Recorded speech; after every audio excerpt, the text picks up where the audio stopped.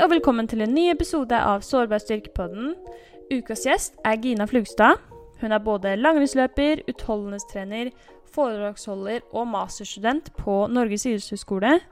Hun studerer kvinnelig fysiologi, så i dagens episode skal vi snakke om hvordan menstruasjonssyklusen kan påvirke kvinnelige idrettsutøvere, hvordan man kan kartlegge menstruasjonssyklus, ulike prevensjonsmidler og symptomer relatert til syklus. Så det bare for både kvinner og menn og trenere og foreldre følge med, for her kan du lære ting du absolutt ikke visste.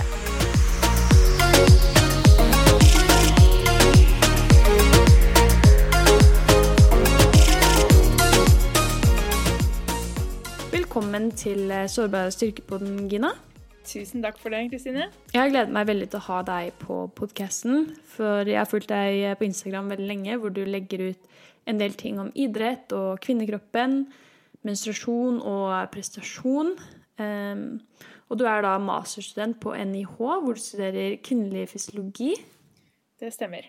Så jeg går siste året på master i fysisk prestasjonsevne, og skriver en master om hvordan menstruasjonssyklusen påvirker utholdenhetsprestasjon. Og hva vil det si, egentlig, kvinnelig fysiologi, hva vil det si? Ja, jeg tenkte vi først kanskje da må dele det i to, og snakke litt om hva fysiologi for noe. Og fysiologi, det handler jo i bunn og grunn om hvordan alle cellene i kroppen fungerer.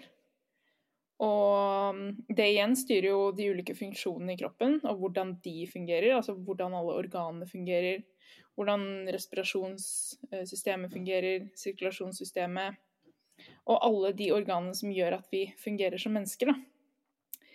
Mens kvinnelig fysiologi, det jo det som skiller oss kvinner fra menn. Og da det jo, når det kommer til fysiologi, så det jo hovedsakelig kjønnshormonene. Vi har mye mer østrogen og progesteron enn hva gutta har. De har jo litt i også, men hos oss så har vi har mye av begge deler, og de svinger gjennom noe som heter menstruasjonssyklusen. Men en ting som jeg lærte for kanskje 1 år siden, bare, var at at menn har en 24-timers syklus. Du må rette meg på det hvis det feil, men at menn har en 24-timers syklus, som vil si at de våkner opp om morgenen og får en boost av testosteron, og som da bygges opp gjennom dagen, og så blir det lavere gjennom kvelden, og så blir de slitne, og så legger de seg. Mens kvinner har en 30-dagers syklus, hvor hormonene litt opp og ned gjennom dager. Og som vil si at man kan bli plutselig veldig trøtt på dagtid som kvinne, og plutselig veldig hyper på kvelden, da. Ja, altså det her må jeg innrømme at det ikke helt min spesialitet, men jeg har hørt det samme selv, at eller vi alle har jo en døgnrytme, da, en 24-timers-rytme, som gjør at vi står opp mellom 6 til 8 ganger, eller noen kanskje litt senere og andre tidligere, men i den tur da, og så legger vi oss igjen på kvelden når klokka nærmer seg 10. Mens kvinner har en syklus til som rundt 30 dager, som du sier. Som menstruasjonssyklusen, som styrer og en del fysiologiske forandringer, men også mentale. Og så varierer det litt fra kvinne til kvinne hvor mye de blir påvirket av denne syklusen. Men når vi snakker om menstruasjonssyklusen, hva innebærer det? Menstruasjonssyklusen, det hormonelle svingninger som skjer i løpet av ca. 28 dager. 28 dager, det i hvert fall gjennomsnittet, men en menstruasjonssyklus kan vare alt mellom 21 til 35 dager, som regnes som normalt. Og da dag 1 i syklus, det første blødningsdag. Og da blør man vanligvis 2 til 7 dager. Det også veldig individuelt. Og så utover, mens dagene går, fra dag 1 og frem til eggløsning, kalles da den follikulære fasen. Og i starten av den fasen her, så vi mest like menn. Da har vi lave konsentrasjoner av både østrogen og progesteron. Men så øker konsentrasjonen av østrogen frem til eggløsning, og så når den en topp rundt eggløsning. Så etter eggløsning så går vi over noe som heter lutealfasen, som varer da fra cirka dag 14 da, eggløsning det veldig forskjellig fra person til person når eggløsning skjer, og det avhenger litt av hvor lang syklus du har, men cirka dag 14. Og så varer da lutealfasen fra denne dagen og frem til ny menstruasjon igjen. Så det her en hel syklus. Og i lutealfasen så konsentrasjonen av de kvinnelige kjønnshormonene høy. Så de her svingningene i kjønnshormoner og det at kvinner blør kan gjøre at vi føler oss litt forskjellig, og kan også oppleve at det mer svingninger da, enn hva menn har. Og hva på en måte de vanligste symptomene man kan oppleve gjennom syklusen, og når i syklusen det mest vanlig at man opplever de symptomene? Noen har en del plager til syklusen sin, spesielt under blødningsdagene, sånn helt i starten av syklus, og rett før blødningsdagene. De aller fleste har sikkert hørt om PMS, som humørsvingninger, vondter, det veldig forskjellig fra person til person her også, hvordan man opplever med PMS, men det kan gjøre at man blir lettere irritert og litt mer sinnet og kanskje til og med litt aggressiv eller litt lei seg. Og så under blødningsdagene så kan det ofte være litt magesmerter eller vondter tilknyttet det at man blør, da, for det jo faktisk sånn at livmora trekker seg sammen for å presse ut noe blod. Og det kan oppleves ubehagelig. Av egen erfaring da, så opplever jeg ofte uka før jeg får mensen, at jeg eventuelt blir mer oppblåst, eller at jeg føler at jeg blir mer sulten, og har spesifikt mer lyst på for eksempel mer karbohydrater enn vanligvis. Ja. Og også at jeg sover dårligere i uka før mensen. Det måte noe at man bygger opp mer vann også i løpet av syklusen, eller at man blir litt tyngre, har lyst på litt annen type mat og sånne ting? Ja, de symptomene du kjenner på veldig typisk blant flere. Så det flere som rapporterer at de har mer cravings, som de kaller det, og at man sover litt dårligere også veldig typisk. Det med vektforandringer det ikke sett så mye til i studier, at vekta forandrer seg gjennom en syklus. Men mange opplever at man mer oppblåst og føler seg tyngre i slutten av menstruasjonssyklus. Og det kan jo ha noe med at det skjer en forandring i hvor væska samlet i kroppen. Så det også helt naturlig. Og så i forhold til kartlegging av menstruasjonssyklus, det noe som du har pratet om, lagt litt ut om da, på dine kanaler. Og så lurte jeg på hvordan man skal gjøre det, og hvorfor man skal gjøre det. Det et veldig godt spørsmål. For det første så jo menstruasjonssyklus, eller det å ha regelmessig menstruasjon, et sunnhetstegn. Det et tegn på at kroppen i balanse, og at ting fungerer som det skal. Og i hvert fall som idrettsutøver, og mange idrettsutøvere, spesielt utholdenhetsutøvere, da trener veldig mye, og det kan føre til at man havner i negativ energibalanse. Og hvis man der for lenge, så kan det gjøre at kroppen får rett og slett ikke nok energi til å opprettholde alle funksjonene i kroppen. Og da et av de første tingene hun kutter ut, det menstruasjonssyklusen. Så menstruasjonssyklusen også et tegn på at du i energibalanse. Og at kroppen fungerer som den skal. Så for en utøver tenker jeg det et trygghetstegn. Og ikke minst så det jeg tenker det veldig lurt å kartlegge syklusen sin for å få en forklaring på hvorfor man kjenner seg som man gjør da. Fordi mange kvinner opplever jo forandringer i hvordan de føler seg, både fysisk og mentalt, i løpet av en syklus. Og det ikke sikkert at de vet hvorfor, og synes det kanskje irriterende. Men hvis du kartlegger syklusen din i 3 sykluser, og ser et mønster i når symptomene kommer, eller hvordan du føler deg fysisk og mentalt, så da det mest sannsynlig menstruasjonssyklusen da. Og da har du Jeg synes i hvert fall personlig at det kan være en trygghet å vite hvorfor ting skjer. Så det, og ikke minst, da får du også oversikt over når kommer plagene.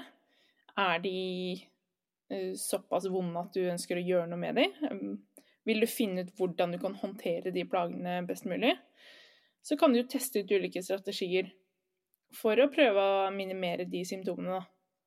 Som for eksempel være skikkelig streng på å prioritere søvn og nok næring i løpet av dagen. Kanskje redusere totalbelastningen litt med mindre jobb på skole. Eller rett og slett bare ta deg mer egentid. Eller hvis Paracet heller ikke farlig å ta hvis man har mye smerter og vondt i magen. Og hvorfor tror du det absolutt viktig for kvinnelige idrettsutøvere spesifikt da, å kartlegge? Eller det noen relevante fordeler til akkurat idrettsutøvere? Det jo en del idrettsutøvere som rapporterer svingninger i fysisk form i løpet av menstruasjonssyklus. Og da tenker jeg at da det jo naturlig å ta litt hensyn til det. Eller det jo ikke noe vits å gjennomføre mange intervaller hvis kroppen sliten og ikke mottakelig for den treningen. Så da tenker jeg at det kan være fornuftig å kartlegge syklusen sin for å bli bedre kjent om det noen variasjoner i når jeg føler at jeg mer overskudd og klar til å trene, og når jeg kjenner at nå trenger kroppen å hvile og ta det litt mer med ro, da. Redusere treningsbelastningen.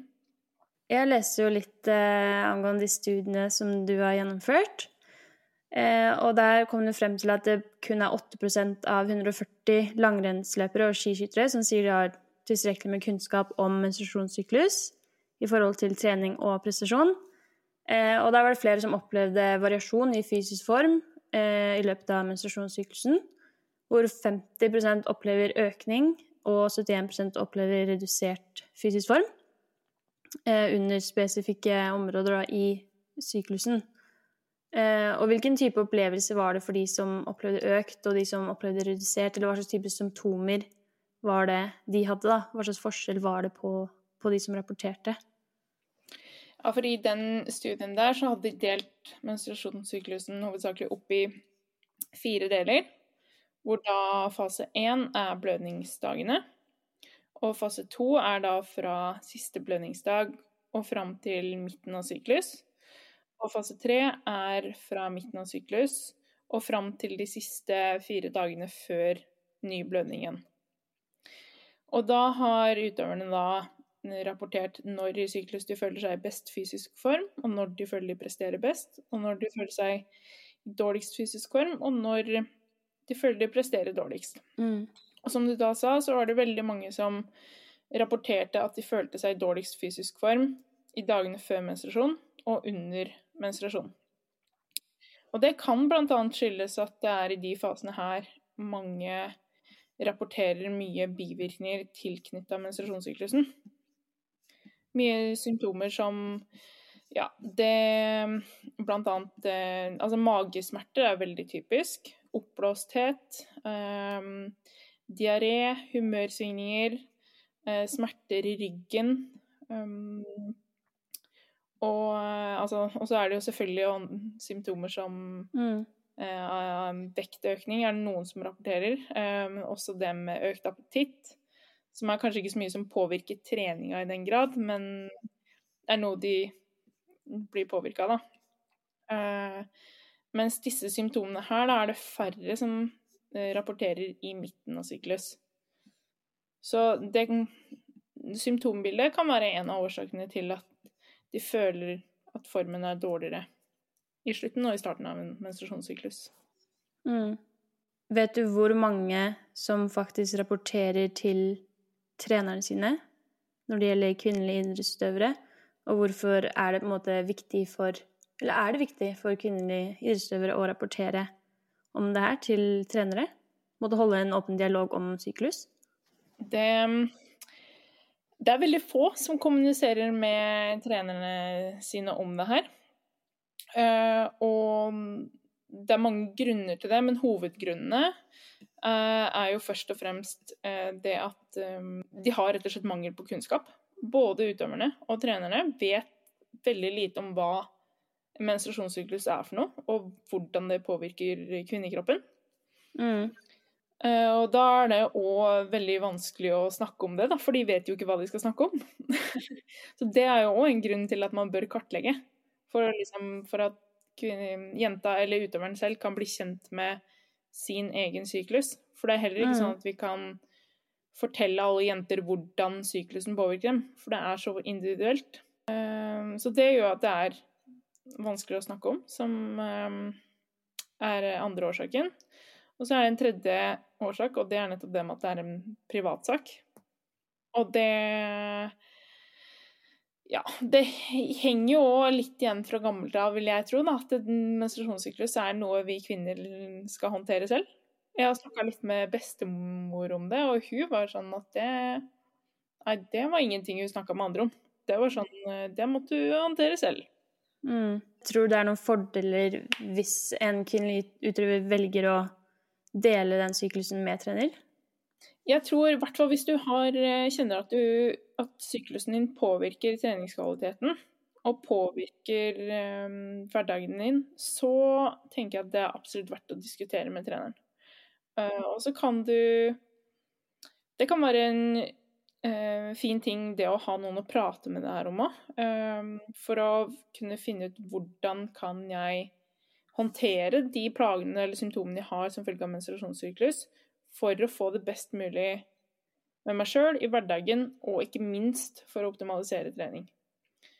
Idrettsutøvere, de prøver å optimalisere alt mulig rart. Altså kosthold, nok hvile, hvordan de skal strukturere treningsøktene, når på døgnet de skal trene, jobber i detalj med treningsplanlegging. Og da tenker jeg det helt naturlig å snakke om menstruasjonssyklusen, som så essensielt for kvinner, da. Så det kan være på en måte litt hensiktsmessig å legge opp trening i forhold til syklus, at man kanskje har tyngre perioder i de periodene hvor man har mer overskudd og har litt mindre symptomer, og så heller ha rolige pauser, eller rolige perioder da, i syklus akkurat der man har mensen. Jeg tenker i hvert fall at hvis du føler menstruasjonssyklusen påvirker deg, at formen varierer som følge av den, så tenker jeg det at det kan i hvert fall være lurt å prøve å periodisere treninga litt etter syklusen.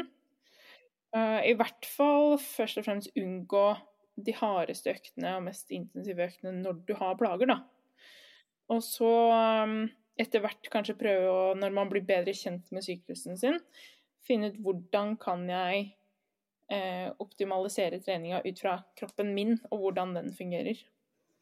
Jeg føler jeg har vært veldig heldig i forhold til min egen syklus, og jeg har veldig god og regelmessig syklus, og veldig lite symptomer, ikke hatt så veldig mye plager med ulike smerter, vært mest sånn cravings, og mest kanskje mindre søvn uka før, og det på en måte da jeg vet at ok, nå får jeg mensen snart.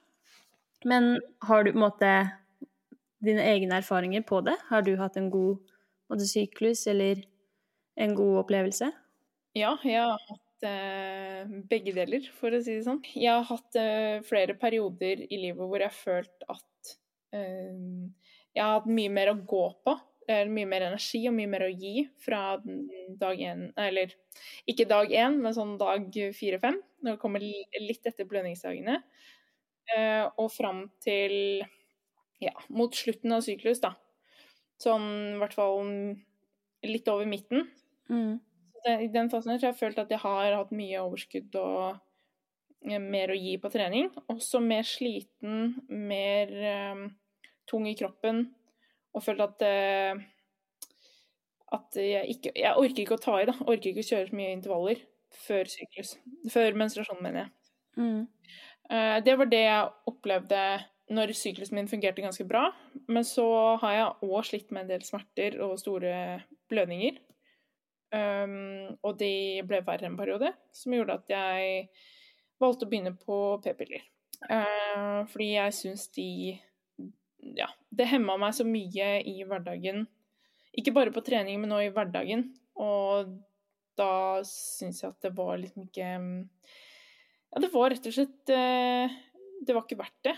Og jeg ville prøve noe annet og se hvordan kroppen fungerte på det. Men i utgangspunktet så jeg veldig for den naturlige menstruasjonssyklusen. Så det at du ikke har så store plager, det superbra. Det tyder jo på at du har kroppen i balanse, og du selv trives også. Og det at du har litt dårlig søvn, som også mange andre rapporterer, litt dårlig søvn før menstruasjon, det er jo en ting jeg tenker man burde ta hensyn til når man trener mye, fordi søvn er jo den viktigste faktoren for restitusjon. Og det er jo et tegn på at man kanskje restituerer litt mindre i den fasen før menstruasjon. Og at man kanskje ikke burde trene de aller hardeste øktene og ha den største treningsbelastningen i den fasen. Men det betyr jo ikke at du ikke skal trene, men du må bare ikke trene så hardt og så mye. Jeg har selv aldri gått på noen prevensjonsmidler. Jeg har ikke hatt lyst til å måtte fuck up mitt sånn hormonsystem. I hvert fall når jeg har vært idrettsutøver, så har jeg hørt litt sånn skrekkhistorier om prevensjon, da. Men det noen prevensjonsmidler som bedre enn andre når man kvinnelig idrettsutøver? Og det på en måte fy å gå på det, eller hva på en måte relasjonen til prevensjonsmidler når man idrettsutøver? Her vet vi fortsatt veldig, veldig lite, nettopp fordi det finnes så utrolig mange typer prevensjonsmidler. Vi skiller jo gjerne mellom kombinasjonspreparater som inneholder både østrogen og progesteron, og progesteronpreparater som inneholder kun progesteron. Og innenfor de 2 ulike gruppene her, så har vi igjen veldig mange forskjellige. Altså p-piller, p-plaster, p-ring, p-stav, spiral, minipiller, p-sprøyte. Og ikke nok med det, men innenfor de her igjen så har vi mange ulike typer merker og hormonkonsentrasjon i de ulike. Og det gjør at det skal mye forskning til før vi finner ut mer om de ulike, og hva som best for idrettsutøvere. Så her det mest en individuell approach, men jeg anbefaler i hvert fall utøvere som spør meg om prevensjonsmidlene å gå til en gynekolog, for de har mye mer kompetanse på dette feltet. Og hvis du klar over dine utfordringer tilknyttet syklus, og legger de fram for gynekologen, så kan jo hun prøve å finne et prevensjonsmiddel som passer til deg. Da tenker jeg at sjansen øker i hvert fall for at du finner et som passer for deg, framfor at du selv skal komme fram til et som du vil ha. Hva egentlig de ulike grunnene til at man begynner på prevensjonsmidler utenom, hvis man ser bort fra på en måte seksuelle handlinger, da? Hos idrettsutøvere tenker du på, eller? Ja, eller mer generelt. Hva med syklusen det du opplever ved at du burde da gå på et prevensjonsmiddel som kan på en måte jeg vet ikke, restarte syklusen, for jeg vet at det flere som har begynt på prevensjonsmidler fordi de har problemer med syklus. Ikke sant? Det jo altså, hvis man har problemer med syklus og likevel har regelmessig menstruasjon, så tenker jeg at da kan det være fornuftig å begynne på et prevensjonsmiddel. Men hvis du har problemer med syklus fordi du ikke har regelmessig menstruasjon, så kan det være litt dumt å begynne på et prevensjonsmiddel. Fordi da det et tegn på at det noe som ikke i balanse i kroppen. Det en hormonforstyrrelse der. Og da, hvis du da begynner på et prevensjonsmiddel, så i hvert fall kombinasjonspreparat, da, så blokkerer du noe av de hormonene som produseres, som med på å styre menstruasjonssyklusen. Og det ønsker man jo ikke når det allerede noe som i ubalanse der.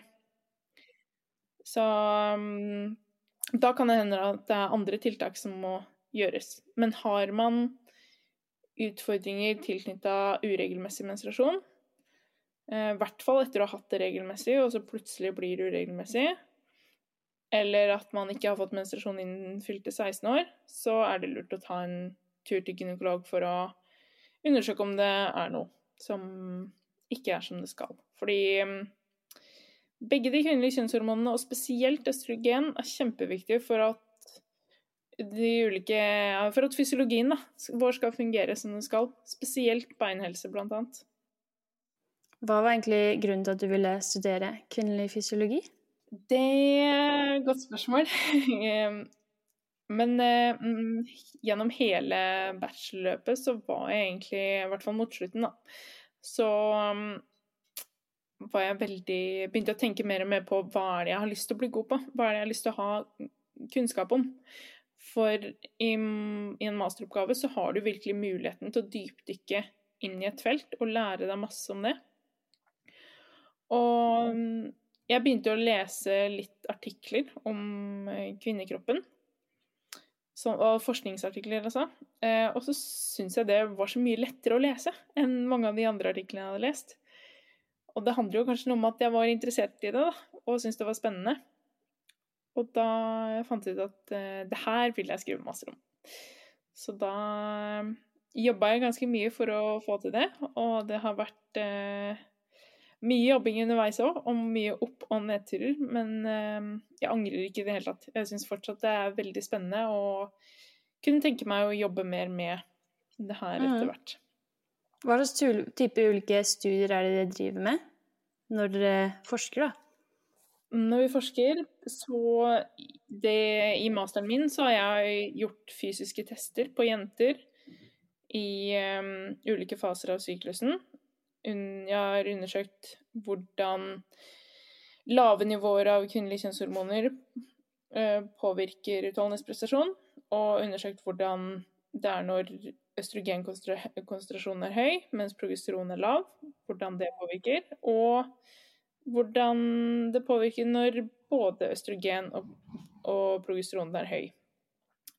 For å se på ulike fysiologiske parametre, blant annet VO2max og laktatterskel. Ja, hvordan det påvirker laktatterskel? Nå har ikke jeg lov til å si noe fra resultatene fra min studie, men jeg kan jo fortelle basert på tidligere studier. Og da vet vi egentlig, jeg vil si at vi vet veldig lite om hvordan menstruasjonssyklusen påvirker laktatterskel. Fordi mange av de studiene som gjort av veldig dårlig kvalitet. Mange av de har ikke undersøkt hva hormonkonsentrasjonen og da kan de ikke si for sikkert at de vet hvilken menstruasjonssyklusfase de tester i. Og da det jo vanskelig å si noe om hvordan de ulike fasene påvirker laktatterskel. Men forhåpentligvis, jeg vet det gjøres masse kvinneforskning nå, og det kommer bare mer og mer, stadig nye artikler, og metoden som brukes blir bedre. Så jeg håper at vi kan si mye mer om det her om 3-5 år. Oi, jeg håper det da, 3-5 år lenge. En ting som jeg føler kanskje kan være litt vanskelig med å forske på det, at alle har så ulike opplevelser og veldig ulike. At da, til og med hvis du i lik fase som en annen kvinne i studiet, så det egentlig veldig mye forskjellig som foregår. Ja, det har du helt rett i. Så det ikke bare å forske på kvinner, men det så bra at det gjøres, fordi det kan ikke være sånn at 95% av forskningen som gjort i verden på menn, når 50% av 50% av befolkningen kvinner.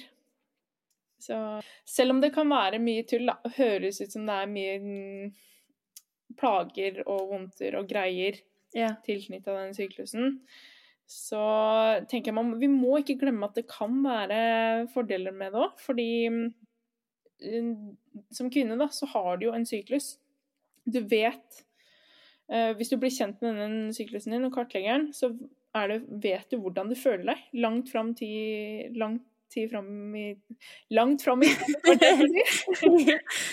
og da kan du jo planlegge treninga ut fra det, men så det kanskje litt mer sånn, det ikke like forutsigbart. Altså, i tillegg så har jo kvinner selv om vi nå har snakket om de dårlige fasene i starten og slutten av syklus, så det jo en fase i midten der, hvor veldig, veldig mange føler seg bedre. Og det å nyte den fasen, og kose seg med det, og så, ja, det kommer en litt dårligere periode, men det viktig å sette fokus på de gode periodene. Og som kjæresten min har sagt til meg, altså Gina, du får ikke 10-eren uten å ha opplevd 1-eren. Så man kan jo tenke litt det da, om syklusene, at man får begge deler. Og hvis man da blir bedre kjent med egen syklus, så kan man kanskje vite når de dårlige periodene kommer, og ta litt gjøre litt ting på forhånd da, sånn den perioden må kanskje bli bedre. For du kjenner deg bedre selv, og kan finne ut av ting som egentlig gjør deg mye bedre i den perioden. Ja, det akkurat det. Så jeg håper jo at flere kan bli inspirert til å kartlegge syklusen sin og bli bedre kjent med hvordan kroppen sin fungerer, og føle at det gir mye da.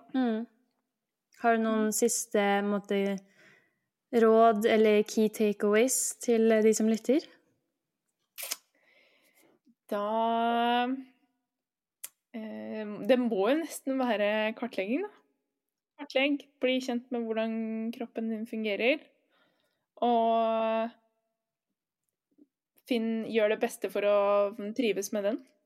Finn ut hvordan du skal trives med den. Føler du at du har mestret kartlegging av din syklus? Ja, jeg følte jeg mestret det egentlig ganske bra, jeg vil si det. Men de plagene tok rett og slett litt overhånd. Og det mulig at jeg har noe som heter endometriose. Det kan jeg ikke få vite for sikkert før jeg har tatt en kikkelseoperasjon. Og det vil jeg helst ikke gjøre før jeg eventuelt ferdig med min egen satsing og idrett. Men jeg må innrømme at jeg blitt litt inspirert til å prøve igjen, og se om jeg kan klare å tilpasse eller få det bra med min syklus da, og ikke ha så mye smerter, for det også mye man kan gjøre selv, tror jeg da, har jeg i hvert fall troa på. Og det en type sykdom man kan få i relasjon til syklus? Det det. Det faktisk ganske mange kvinner som har det, cirka 10% av alle kvinner. Det en sykdom hvor deler av livmorslimhinna som sitter nede på nederst på magen, flytter seg til andre steder i kroppen hvor den ikke skal være, og det gjør at det blir en indre blødning. Et annet sted enn der hvor det skal blø, i livmora, og det kan være veldig smertefullt og vondt. Så da funker det jo å gå på p-piller, ikke sant? For da slipper man å blø. Yeah. Da hopper man bare over blødningsfasen. For det skjer kun under blødningsfasen? Ja, det i hvert fall da det verst. Ja, ok, så det i hvert fall et punkt hvor man kanskje kan ha en fordel av prevensjonsmidler som kan få deg gjennom de vanskelige periodene. Absolutt. Så, og jeg tror det ikke sånn at prevensjonsmiddel eller menstruasjonssyklus bedre, det ene bedre enn det andre. Jeg tror det viktigste at du finner noe som passer for deg, og som du trives med. Men jeg vil bare si tusen takk for at du hadde lyst til å være med på podcasten min. Og jeg har gleder meg veldig til å lære veldig mye mer om det her, og har egentlig føler 1 million flere spørsmål, men jeg føler det blir veldig mye. Men du har jo hatt en podcast tidligere som het Den kvinnelige utøveren. Det stemmer. Hvor du da pratet litt mer om dette temaet. Ja, der har vi snakket blant annet om menstruasjonssyklus, mer om prevensjonsmiddel, hvor vi har intervjuet en gynekolog som har mer kunnskap på det. Og vi har snakket litt om hvordan det påvirker trening og prestasjon. Så det bare å sjekke ut den. Den ligger på Spotify, og lagt ut en del innlegg på Instagram-profilen min, hvor dere kan lære mer om ulike ting som omhandler den kvinnelige utøveren. Jeg vil i hvert fall anbefale å følge Gina. Jeg kommer til å legge ut hva navnet hennes Gina Flugstad, kan man vel si. Så tusen takk igjen for at du ble med på Sårbar styrkepodden. Tusen takk, Kristine, for at jeg fikk være med.